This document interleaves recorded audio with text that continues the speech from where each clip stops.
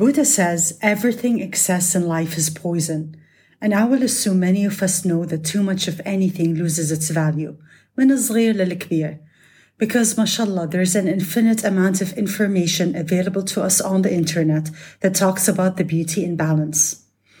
My question to the majority, including myself, is, we know that excess is harmful. So why do we still fall out of balance frequently? Some people will pass an immediate judgment and say it is greed. Humans by default are greedy. It could be, but I feel it's deeper than that.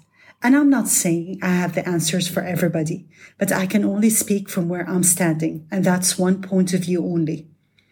In spite of knowing too much of something, for me personally carries negative energy.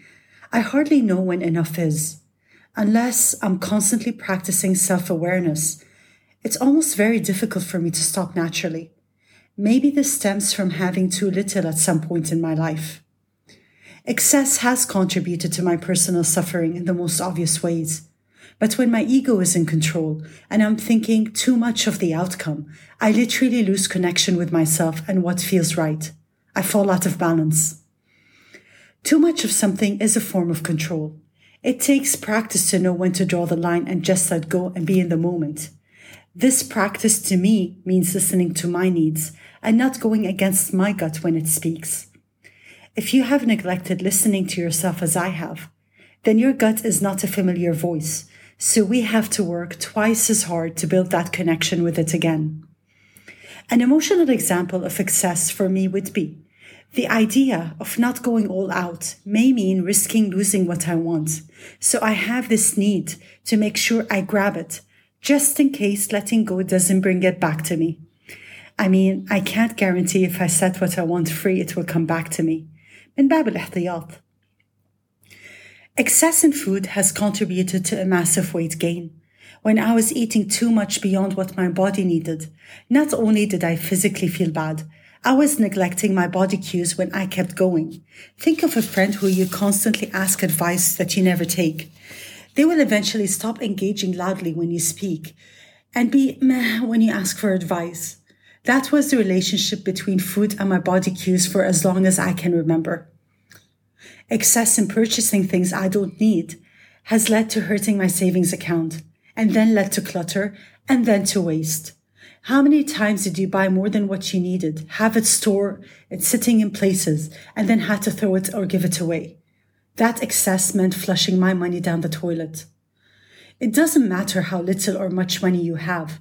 Waste is waste, and nobody feels good seeing their money evaporate. But we go for excess in the mall when we feel bad because consumerism has taught us that instead of processing our emotions, retail therapy will do just fine.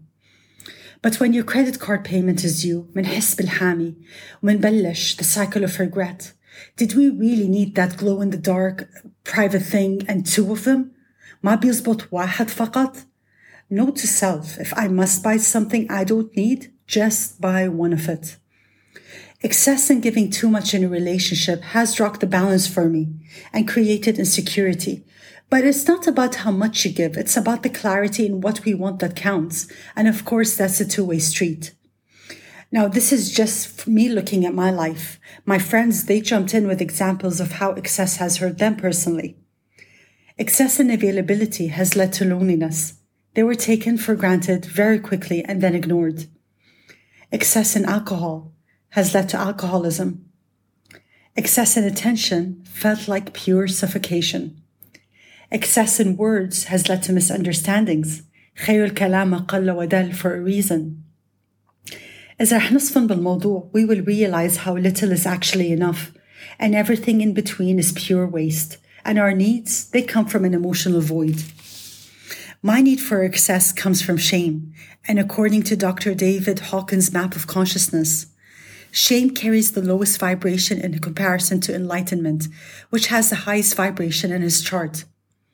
This was insightful to me because I recognized that what I needed to work on was not excess. It was shame. Excess was the product of my shame. Let me simplify it. To heal from my shame, I needed to work on what was triggering it. So every time I ignored that feeling when it was triggered, I was living in excess as an autopilot response for survival. Now, I'm a work in progress, so it's not always bad. But when I'm aligned with myself, I feel closer to my truth. But most importantly, I feel heard by myself. This triggered one thought. We often feel unheard by a spouse, partner, or a colleague, but life is a mirror, so it all starts within us. And how often do we listen to ourselves? And if we don't, then why do we expect other people to listen to us when we can't do it for ourselves? Just think about it. We all have a higher self. The book The Power of Now by Eckhart Tolle teaches us that me and the self are very separate. So how often is the self heard? Listening to ourself, in my opinion, is a way of returning to our body and being present. It's a form of freedom because we are not going against ourselves. We feel liberated. I realize this episode is different than the previous episodes, and it may not be a popular one because I'm not talking about a massive heartbreak or an anxiety attack, but success has taught me valuable lessons. To know something is great, but to put it into action means building a new habit. And to me, that meant breaking from the belief that I need more. And this required taking new steps every day by making really tiny promises to myself and honoring them. Consistency does build new habits that open new doors and creates new circumstances. And new circumstances very quickly popped up in my life. But that's in the next episode. But for now, I'm extremely passionate about this topic, and I thank you for listening in. And I can't wait to speak to you more about consistency next time. Thank you.